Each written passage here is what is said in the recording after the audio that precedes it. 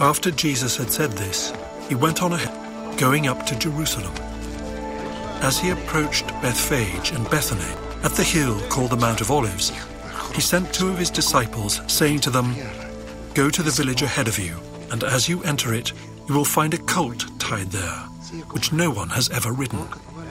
Untie it and bring it here. If anyone asks you, 'Why are you untying it?' say, 'The Lord needs it.'"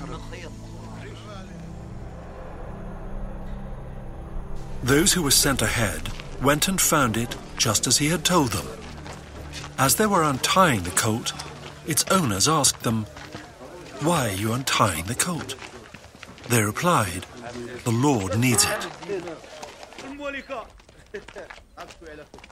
They brought it to Jesus, threw their cloaks on the colt, and put Jesus on it. As he went along, people spread their cloaks on the road. When he came near the place where the road goes down the Mount of Olives, the whole crowd of disciples began joyfully to praise God in loud voices for all the miracles they had seen. "Blessed is the King who comes in the name of the Lord. Peace in heaven and glory in the highest." Some of the Pharisees in the crowd said to Jesus, "Teacher, rebuke your disciples." "I tell you," he replied, "if they keep quiet, the stones will cry out." As he approached Jerusalem and saw the city, he wept over it and said, "If you, even you, had only known on this day what would bring you peace, but now it is hidden from your eyes. The days will come upon you when your enemies will build an embankment against you and encircle you and hem you in on every side. They will dash you to the ground, you and the children within your walls. They will not leave one stone on another, because you did not recognize the time of God's coming to you."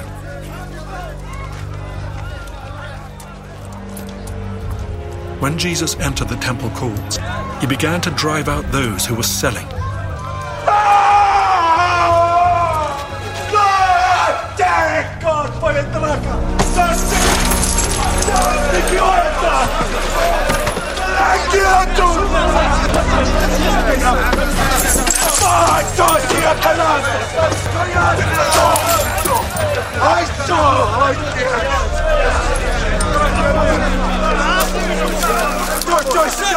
"It is written," he said to them, "My house will be a house of prayer, but you have made it a den of robbers."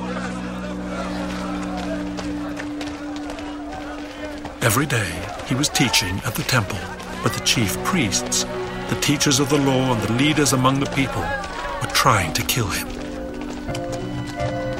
Yet they could not find any way to do it, because all the people hung on his words. How many of you are familiar with the television series Undercover Boss? Only a few. The premise of that show is that an executive takes on a disguise, then infiltrates the company in various roles to interact with the everyday employees. In each episode, there comes a point where the boss reveals his or her true identity. In today's text, Jesus has spent the last 8.5 chapters in various locations of his enterprise. Then today, he reveals who he really is. As Jesus' disguise comes off, we see that Jesus presents himself as the King, the Messiah, the Christ. That's English, Hebrew, and Greek. I believe Jesus is presenting himself as the Messiah, the Christ, the King, for at least 3 reasons. The first is the Messiah's location. This happens on the Mount of Olives, which is not a coincidence. Imagine you are hiking from Matfield Green to Cottonwood Falls. You're making your way upgrade until you get to the Schrumpf Hill. Then you would come downhill into the county seat. Similarly, Jericho was about the same distance from Jerusalem as Matfield Green is from Cottonwood Falls. And as you come down Schrumpf Hill, you would see the golf course on one side and the airport on the other. In Jesus' day, coming down from the Mount of Olives, he sees Bethany on one side and Bethphage on the other. Now, besides the fact that Matfield is to the south and Jericho was to the east, the distances and the elevations are pretty close so that you can get an image of what is happening as verse 28 begins. See, the Mount of Olives was historically significant because it connects Israel's greatest king, human king that is, King David, with its ultimate king, the Messiah. The mount is mentioned in 2 Samuel 15, verse 30, as David flees to escape Absalom's revolution. And so King David finds refuge on the Mount of Olives. In Ezekiel chapter 11 and Ezekiel chapter 43, it speaks of the Messiah's future appearances on Olivet to judge Israel for its unfaithfulness. And Zechariah chapter 14 verse 4 mentions the Mount of Olives as the place where Messiah will finally reveal himself. Later on in the New Testament, we will see that as Jesus ascended from the Mount of Olives, he will come back in the way that he left. So this place, the Mount of Olives, as the promised place where Messiah would be revealed, is not a coincidence, as Luke tells the story. Not only is this a unique location, but I believe that Jesus is revealing himself as the Messiah because of the Messiah's mount. Not Mount of Olives, but the mount on which he rode. The unridden colt. The picture before us in verse 30 is not of a single colt all by himself. Most likely, this was a livery stable on the edge of town, and several animals would have been available for rent or for borrow. And one of the animals that was available was tied up next to the other animals, a colt that had not been ridden, a colt that had not been broken. And Jesus says, "Get that one because I need it." Now we read about the owners of the colt saying to them. The plural sense, the way that says this is the owners of the colt, it hints that they may actually have been the stable hands that worked for the one owner who actually owned the beast. And these stable hands that ran the livery would not put up a resistance because the disciples' master had already worked out with their master the borrowing of this one animal. See, so he's not stealing, he's not taking without permission. To the hands, this makes perfect sense. Your boss, your people talk to my people, and so that's why you're taking this animal. But notice this is not a stallion. This is a donkey. And donkeys were often used for kingly processions because they're slow and steady, where stallions would be used for a military parade. Because Jesus is coming to Jerusalem as the king, but not as a military conqueror. So he's not riding the beast of a general, he's riding the animal of a king.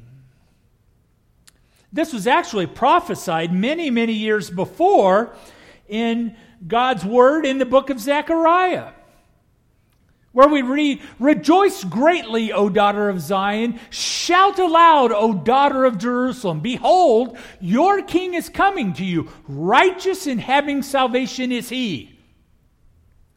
Humble and mounted on a donkey, on a colt, the foal of a donkey." So Jesus mounts Schrumpf Hill. He's coming down into Cottonwood Falls, riding on a gentle donkey as a picture of their king. As a matter of fact, we go on to see a little bit more about this mount. We see that the people are laying their jackets, their cloaks, on the ground or on the beast on which he sat. And what's the significance of putting your jacket on the ground? It was a symbolic way of telling whoever is riding on the beast that whatever is yours is more important than what is mine. Everything that I am, everything that I have is less than you. And so it was a sign of submission as they took off their coats and as they honored the one who rode on the colt. Some scholars have even pointed out that for a sacrifice to be acceptable, it had to be an animal that had never been worked. It is this picture of Jesus being brought into Jerusalem in order to be sacrificed that draws meaning from an unridden colt. Not only is he the king of all creation, not only does he have dominion as the one who created it all, but he comes as a humble king on an unridden colt in order to be sacrificed. He's in a unique place. He's riding on a unique mount, but we also see that he receives a unique chant. The chant is, "Blessed is he who comes in the name of the Lord." The Hallel was a collection of psalms that were often sung during feast times. It's Psalms 113 through 118. So just as we know the Christmas carols, and we sing them every year, not before Thanksgiving, but as we sing the Christmas carols to celebrate that feast, the Psalms of Hallel were the Jewish carols that they would sing. And in the last chapter, Psalm 118, we read in verse 26, "Blessed is he who comes in the name of the Lord." Now, some of you have already recognized that I haven't said anything about the palm branches. And on Palm Sunday, we wave palm branches because they waved palm branches as Jesus rode in on the donkey. But Luke doesn't mention the palm branches. He also doesn't mention the word Hosanna because Luke is writing to a Greek audience. And the Greeks would not be familiar with the intricacies of the Jewish way of life. The waving of palm branches to honor a king was a Jewish thing. And so Luke leaves that out because it's not important to his readers. He leaves out the word Hosanna because that word would have to be explained to the people. But instead, the phrase "glory in the highest" is what we read in Luke's gospel. And it's a translation of the very word Hosanna. The word would have been unfamiliar. The waving of the palm branches, a decidedly Jewish practice, would need to be explained, so Luke just leaves it out. So the location, the mount, the chant that Jesus refuses to silence show that he is revealing himself as And he is receiving honor as the Messiah King, the promised one. But the arrival of this promised king looks very different than the people expected. Because as he reveals himself as king, we see in verses 41 through 44 that the Messiah challenges their political assumptions. The Messiah is changing what they thought Messiah would look like. I believe that we actually have in the pages of Scripture two different crowds. The crowd in verses 36 through 38 that we have read about today is a whole different group than what we'll meet later in Luke 22 as Jesus is arrested. The crowd confronts Peter. Aren't you one of his? And then in chapter 23, as Jesus is brought before Pilate. The crowd in 22-23 is very different from this crowd in chapter 19.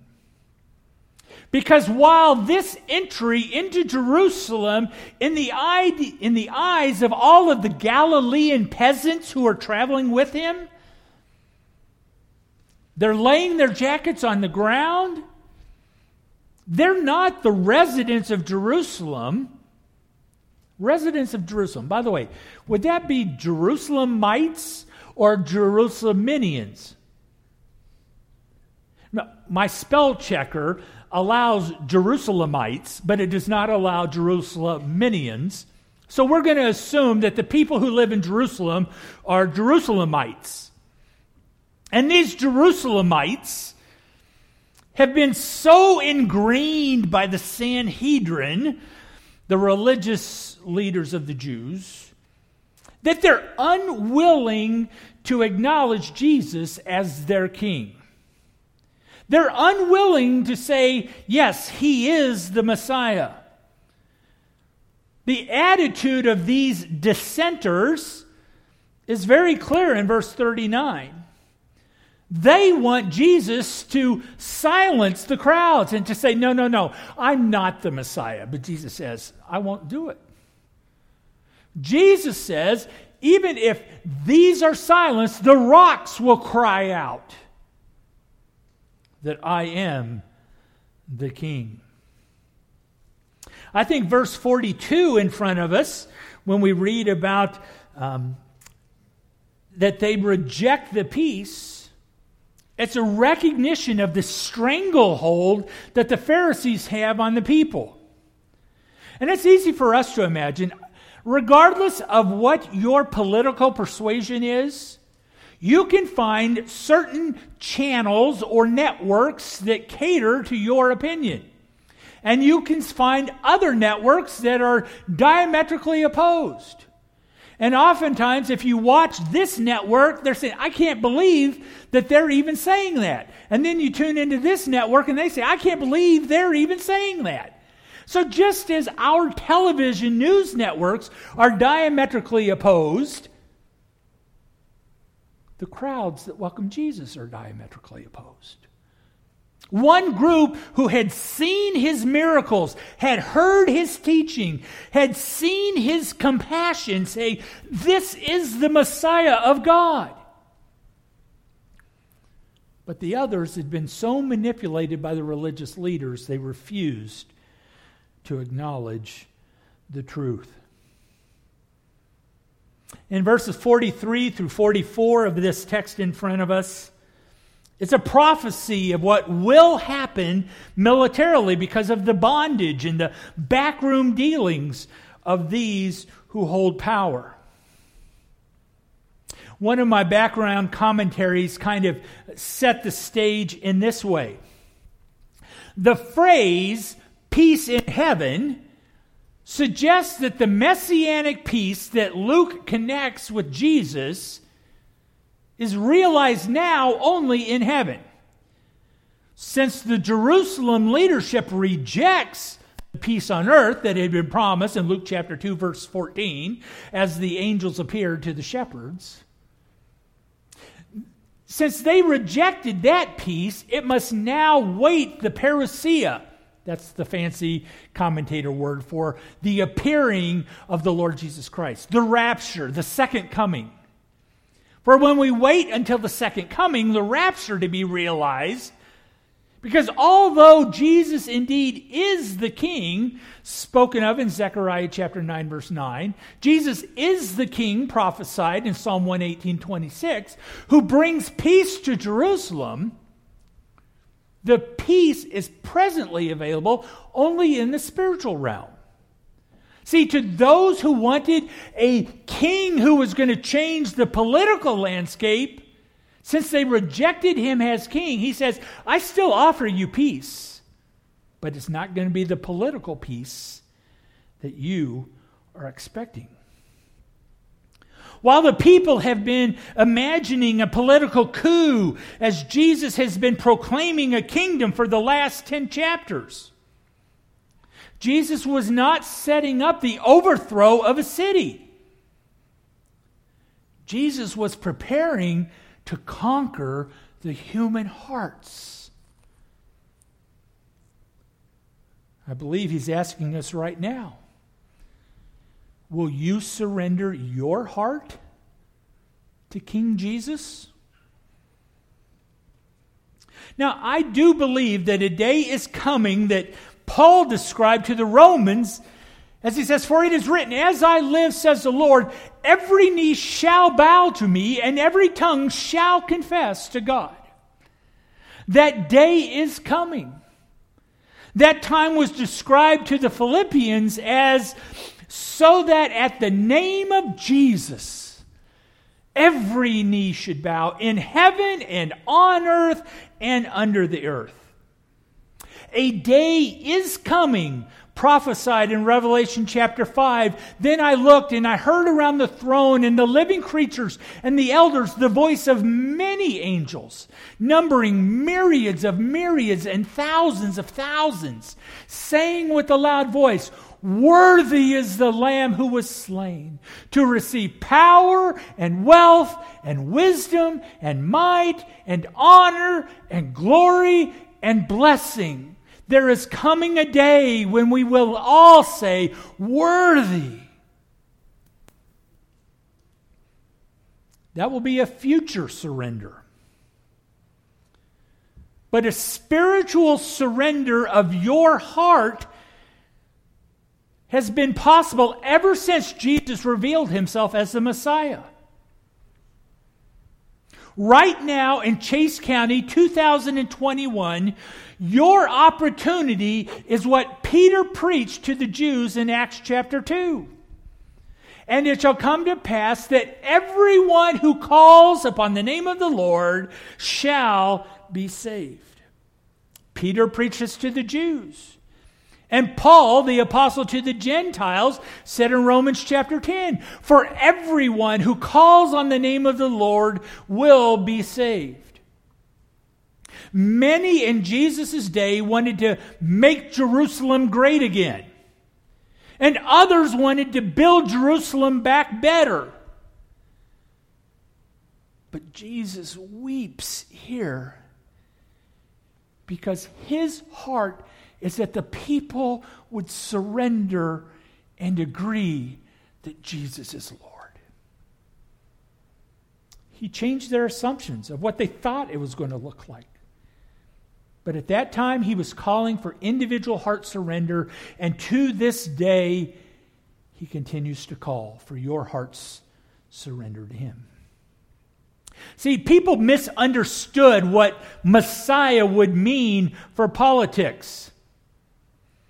But they also misunderstood that the Messiah challenges their religious practices. There's a world of difference between the pure and undefiled religion that is prescribed in Scripture and many acts that are done in the name of religion. There's a world of difference because true religion, described in James chapter 1, is pure and undefiled before God the Father, is this: to visit the orphans and the widows in their affliction, and to keep oneself unstained from the world. What I see in these two is compassion and holiness. There's nothing in here about offerings, nothing in here about sacrifices, nothing in here about baptism or church membership. Pure religion is compassion and holiness. But there's a lot that's done in the name of religion that looks very different than this. And because Jesus needs to call them back to what is true and pure and undefiled, he renews the emphasis upon prayer. When Jesus says, "My house shall be called a house of prayer," this is a direct quote from Isaiah chapter 56, verse 7. The direct oracle of God, and Jesus unashamedly calls it my house.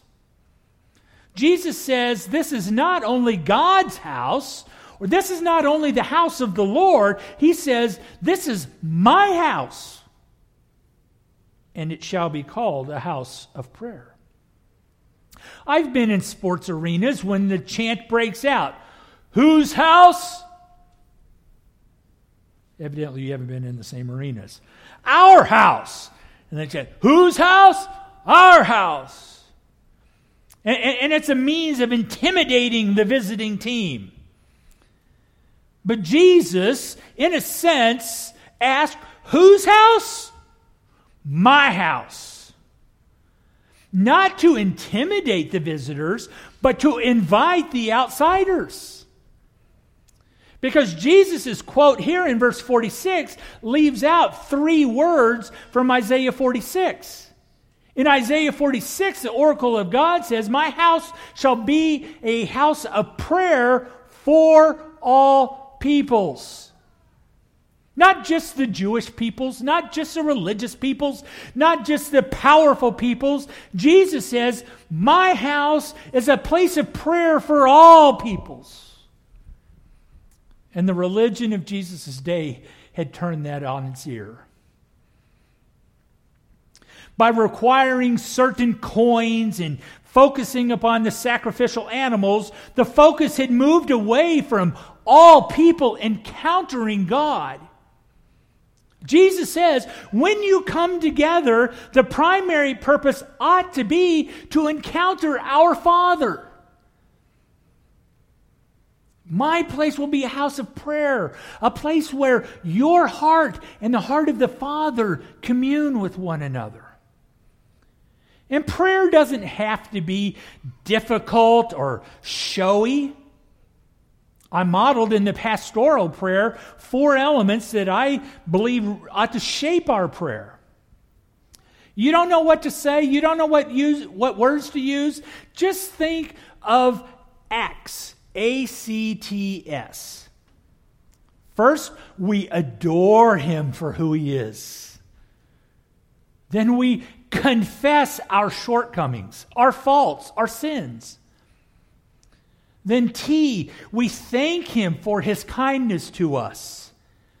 And then, and only then, only after we have adored and confessed and thanked, after this relationship is established, only then do we supplicate as we pour out our burdens and the burdens of our brothers and sisters.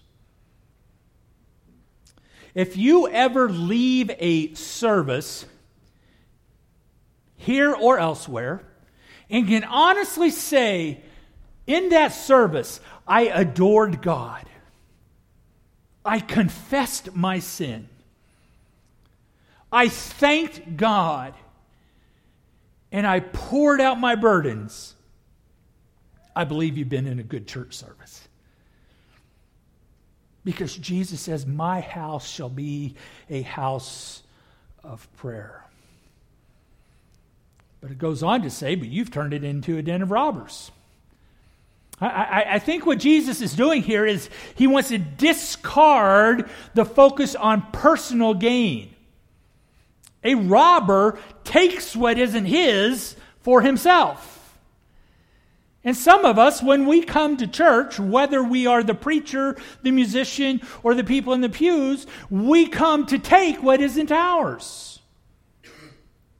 See, the act of changing money was actually a service to the pilgrims, and it was a necessity because of what the temple system had become.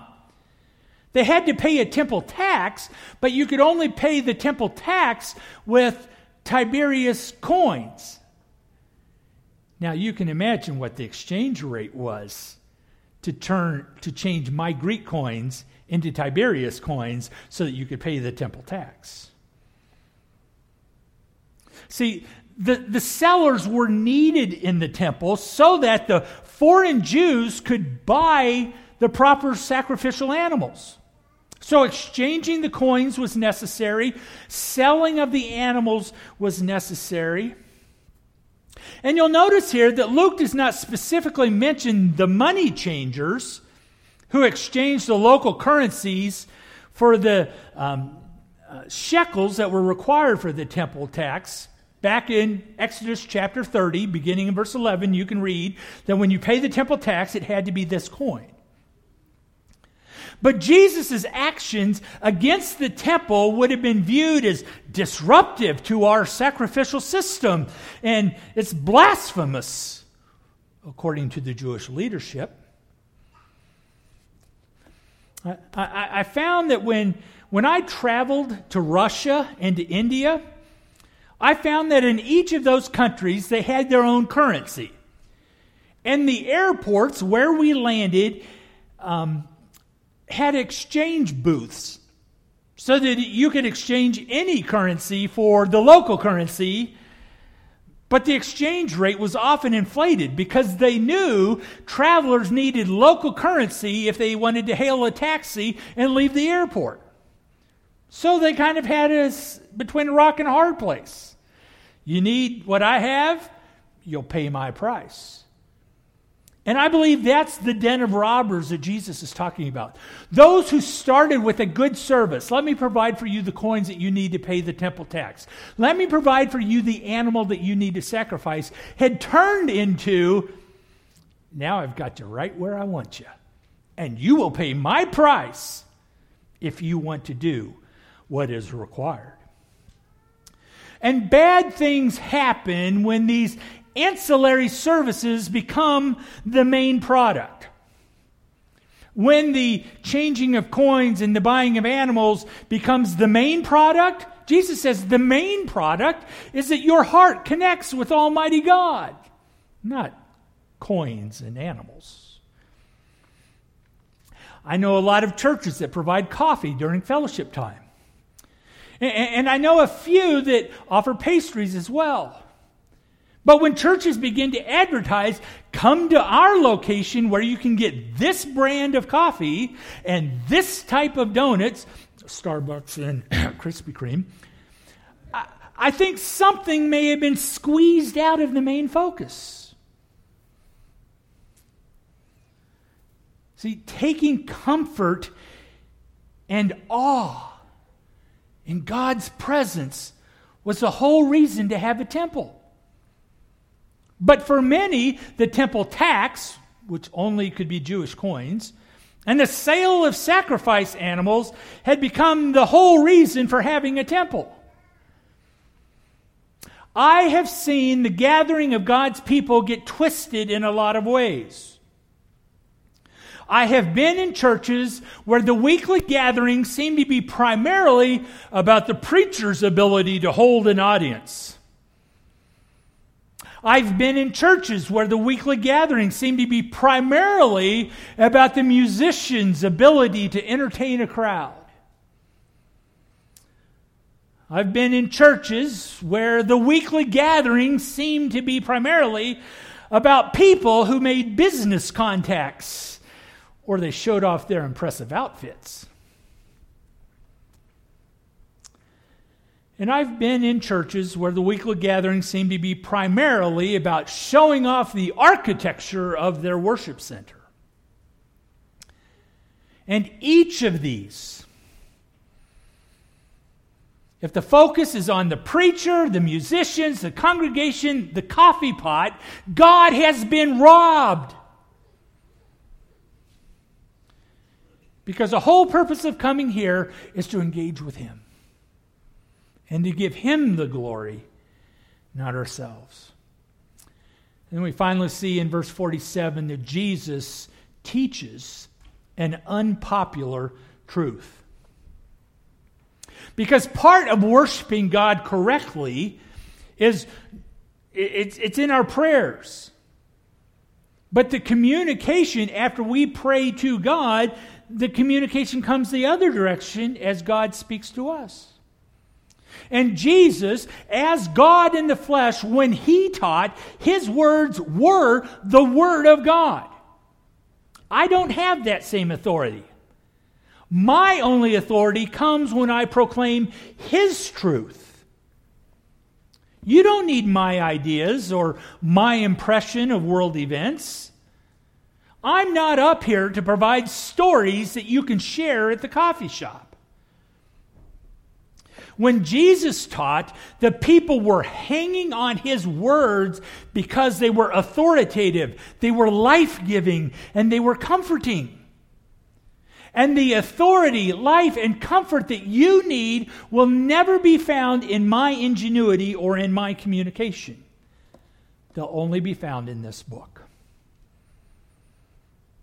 And the religious leaders didn't like it. But they couldn't argue with the results that Jesus got. When I point you to the Scriptures, you may not find that verse applauded on Facebook. You won't receive likes and shares. But you can't argue with the truthfulness. When I point to this book, you can count on it. You can rely upon it, even if others do not like it. Our final song this morning is traditionally thought of as a Christmas carol. But just as Jesus took the songs of Hallel to drive home an important point, I want to use this song as a reminder that when Jesus is king, it changes everything. As a matter of fact, His dominion in our lives changes us now.